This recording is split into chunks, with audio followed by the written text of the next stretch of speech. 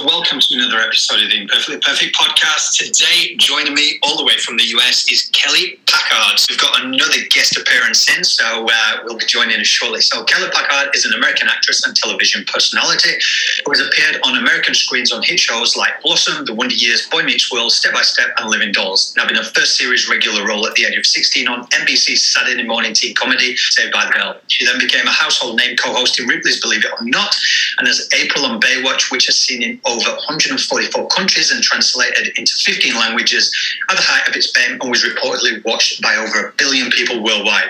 Joining Kelly today is her husband Darren, within the medical profession as an emergency medicine physician. So firstly, welcome to the show, guys. Thank you. Thank you for having us. Yeah, we're excited to be here. I want to say thank you to you both, because upon reaching out to you, Kelly, we spoke on a subject that's close to every parent's heart, and that's obviously teen suicide and what everyone's going through at the moment. So I just want to say, as a caution, trigger warning, some people might find parts of the content confronting or distressing, but in December 2019, the outbreak of the coronavirus spread across the world within a short time, within the whole World Health Organization declaring a pandemic. What's it been like in the US as firstly parents, and then Darren, what have the numbers and cases been like in terms of our youth? So my viewpoint of all of this comes from, just like you said, being a mom and being... From the beginning, when this all came down, I always look to him. When there's medical things, I reach from knowing him so long. And at the very beginning, my heart immediately, we're talking March of 2020, went out to the demographics of my kids' elementary school, which is 72% Hispanic.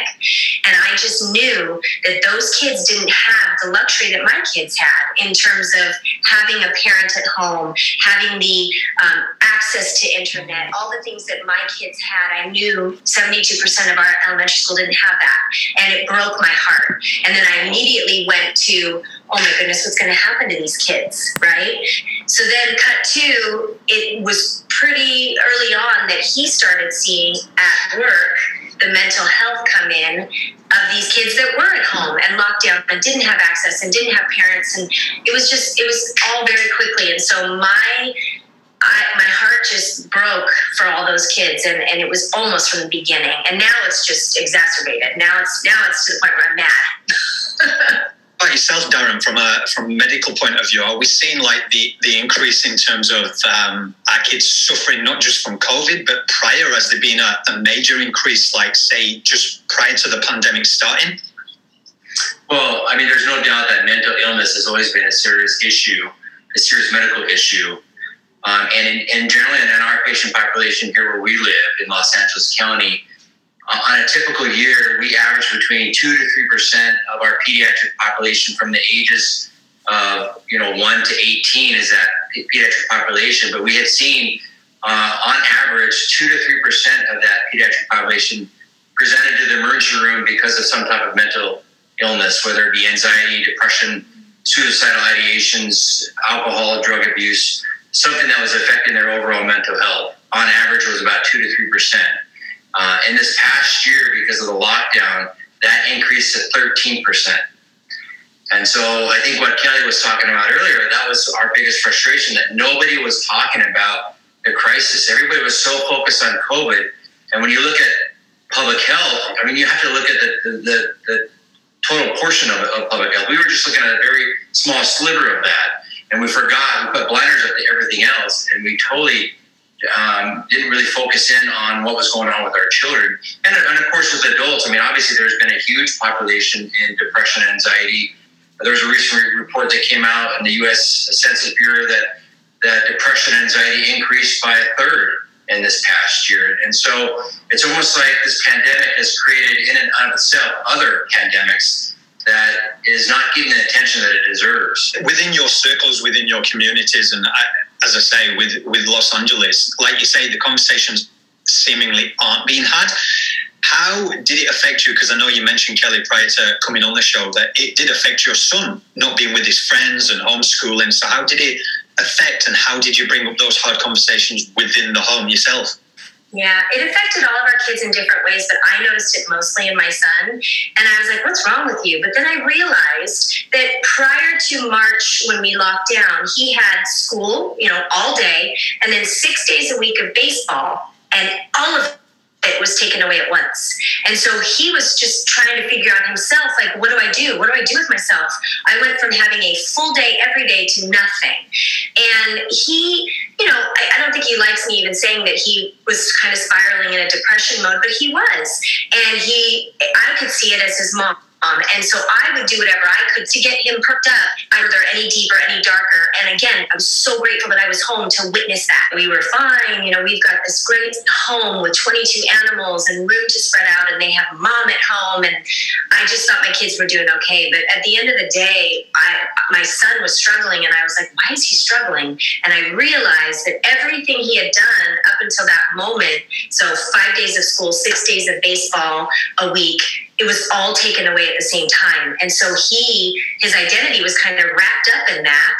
Not to mention he's a social kid, right? So he just got lost. And I watched him kind of spiraling into a depression, if you will. And I would do whatever I could to pull him out of it, even if it meant buying him a pair of shoes or whatever. And I was just so grateful that in that moment I was home to witness that and watch that and be on top of it. Because unfortunately, that's not the case for most Americans. They have to work, and they can't be there with their kids 24/7. So I was grateful for that.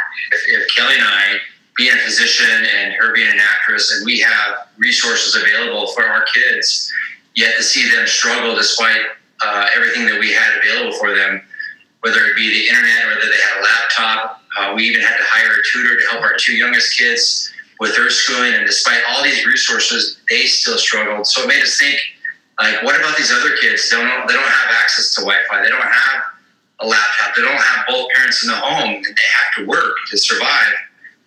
What's going on with these kids?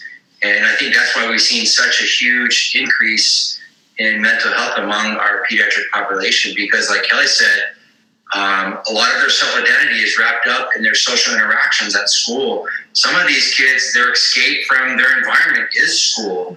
Whether they have an alcoholic parent who might be abusive, and so their way to get away from that is to go to school, and then that was taken away from them. And it's just unfortunate that actually it was very disheartening to see our kids struggle and suffer as much as they did. And they need structure. They need a schedule. They need boundaries. And all of that was taken away from them. I suppose in yourself, Darren, you've got a profession that's obviously keeping you busy all the time, and Kelly yourself has as well. How has the impact of COVID and everything on those conversations within the home? For me, I am so lucky and so aware that I have never really struggled at all with mental health issues. Even with my pregnancies and my births, I never had postpartum. I had the opposite. I had elation.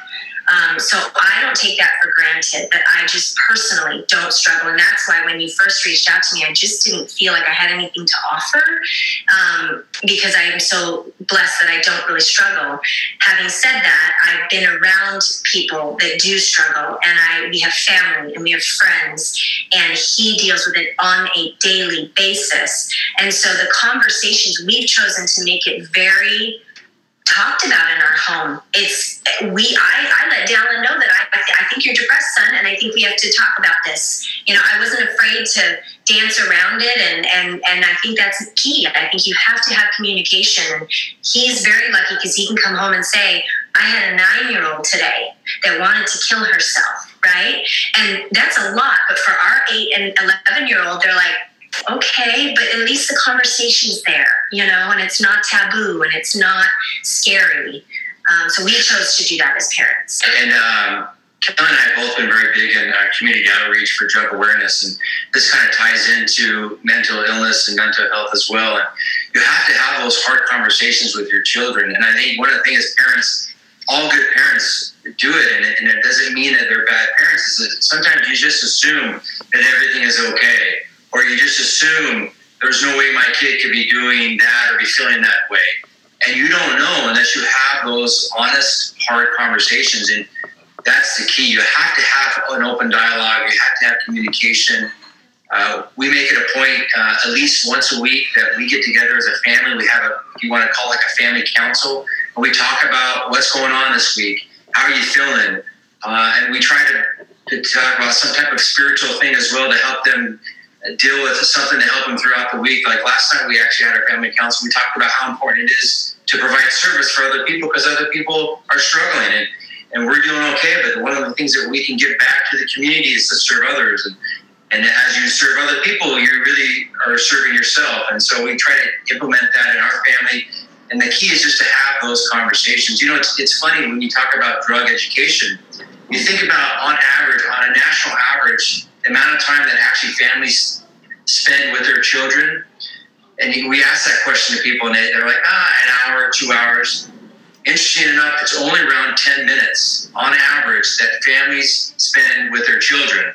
And what goes on during those 10 minutes? Like, how was your day? I was good. Did you eat? I'm already full. Did you do your homework? Oh, it's done. And that's it. And then they get right back in their rooms on their phone with their friends. And so, you know, this whole cliche stuff of the family that eats together, the family that plays together, the family that does, you know, activities or sports together, really do stay together. And it's those moments where you can have those conversations. And so do just something simple where you just make sure that you sit down at dinner together to talk, to joke, whatever it is, as long as you spend quality time with each other. And that's where you can have those conversations. I think that's so important, and you can never take away the severity of what's been happening with the pandemic. But on the flip side, I think it has also made people have these conversations. They've had to sit down and really have them. So it's great to hear that, because I think what you said there is that 10 minutes, it literally is. You even notice, and I suppose, like, you can't cast a stone on somebody else, because I think at times we've all been there. From your perspective, in the medical field, what are the signs that you can watch out for any differences with your kids? Kelly, I'll say, as you saw in your son, and then Darren, that you know within your profession. For me, I noticed with both my son and my daughter that they were sleeping an extra amount of time that they didn't used to, didn't want to get out of bed. My son's mood swings were really evident. He would be totally fine and happy one second, and then the next second he was snapping at me or snapping at his sister. Clue in on were maybe conversations that were being had between their friends or things like that I should have maybe paid more attention to, but they were really struggling beginning to. I think they just didn't quite understand, because you had a healthy population, you have a healthy individual, take everything away from you. They didn't understand that they tended to spend more time in the room. Those are obviously a lot more obvious when you start to talk to people, when those people are, and it's very difficult. And I think relationships that you have, you need to be aware about the individuals in your family. And when you notice something different, you have to really key into that. I think we were really lucky, because in our area, we unfortunately had a school shooting. And so I think that made a lot of us aware that we need to be more involved in our children to make sure that they're okay. And so I think that started early conversations to open up and establish good communication lines. And so I think for us with the pandemic, it was a natural progression to help them understand what was going on and what they can do, and give them the tools necessary to help them survive. And I think that's just as important as a parent, as a friend, as a family member. Just be very aware, and sometimes these signs are very obvious, but some are very subtle. And if you see any change in their character, any change in their behavior, if you notice that they've become more dependent on substances, obviously those are red flags. And don't be afraid to have a conversation, even if you're turned down once or twice. You're doing it out of love and out of concern. Attesting towards the campaign, what have you learned throughout your life, and what does being imperfectly perfect ultimately mean to you? I think you have to first recognize that no one is perfect. And with social media, that is hard. So being a mom, I've had to point that out to my kids, that there's a false sense of what's cool, what is beautiful out there. And I learned from my oldest just this week that I did not know, I thought she was the most confident teenager I ever met, but that she struggled with self-image and body image. And I was blown away by that, because she put on such a front that she didn't. So even when you think that they're not struggling, they are struggling in it. And a lot of it is societal. A lot of it is what they see, what they go through. So we try to impress upon our kids that nobody's perfect, and even Kim Kardashian is not perfect. And even though she's pretty darn close in my opinion, but she has her issues, right? And everybody does, and it's just on different levels. And that you're created the way you are to bring something to this world that's unique. I know sometimes I feel guilty because my kids didn't necessarily take after me in terms of my genes, where it's harder for them to stay slim, to lose weight. And so I feel guilty about that. That's like a mom guilt. But all I can do is just love them and tell them that they're beautiful, they're perfect. I would give anything to have my daughter's butt, and all these things to make them try to feel a little better about themselves. And it's just being real, being real about it. I don't know how you can follow that up, but he basically said everything that I believe in too, is that we're not perfect and we have our own issues. And, it's okay not to be okay. Mm-hmm. I think as parents, we are helicopters, we swoop in and our kid falls down and cries and we grab them up, we pick them up, we love them, and we don't want them to cry, but you know what? It's okay to cry. So it's okay for them to struggle. It's okay for them to cry. It's okay for them to feel pain. It's okay for them to be mad. And it's obviously really good for them to feel loved, to feel happy, to feel like they have security, and they can turn to the parents when they know when they need help or they need some type of assistance to help them get through whatever. And that's the key. And the whole title of your program, Imperfectly Perfect, is exactly that. None of us are perfect, yet in our own perfect way we are. I just finish off and say, if there's anything that you could give your personal advice on for anybody listening, our audience who are parents, what would you say to anybody? Again, in Australia, we're going into an extension of another 4 weeks, so I suppose you guys have come out of it. We're going back in again. Wrapping it up, just know that there's always somebody that they can talk to and express what they're feeling, always, and to find that. I'm just grateful that we had this opportunity to come in and to do our part. That's kind of what we talked last night to our kids, that there's got to be something out there where you can be involved somehow or another. And as long as we can try to be involved in that process and maybe help somebody out there. And that's the key. You don't need to save a planet. If you can just save one person and make a difference in somebody's life, that's so important. So if anybody out there is struggling, it's okay. And I guarantee there's probably someone there waiting to help you. You just have to make that step forward. And for those of us that are on the outside looking in as well, and we see someone struggling, make sure that we make that effort to take that step to help them as well. Sometimes we let fear inhibit our ability to be able to help people instead of just making that step or saying that whatever it takes to help that person. Try to overcome those hesitancies, whatever those boundaries are, break them down, and have those honest, hard conversations and make sure that we're there for people. Because I can guarantee you, no matter who you are, no matter who you think the other person is, we all struggle.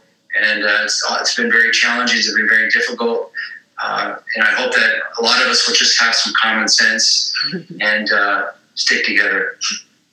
This whole journey of me doing this and getting to speak to people like yourself, who every single profession, it doesn't matter who you are, what you do, it affects us all. And that's the thing with the emotions. So I just want to say on behalf of the campaign, on behalf of me, on behalf of our audience, thank you guys. I very much appreciated it. I will put all the links up to where people can reach out and find more information about you both. But until next time, guys, I just want you to remember, like Darren just said there, keep having the hard conversations, because it is the hard conversations that save lives.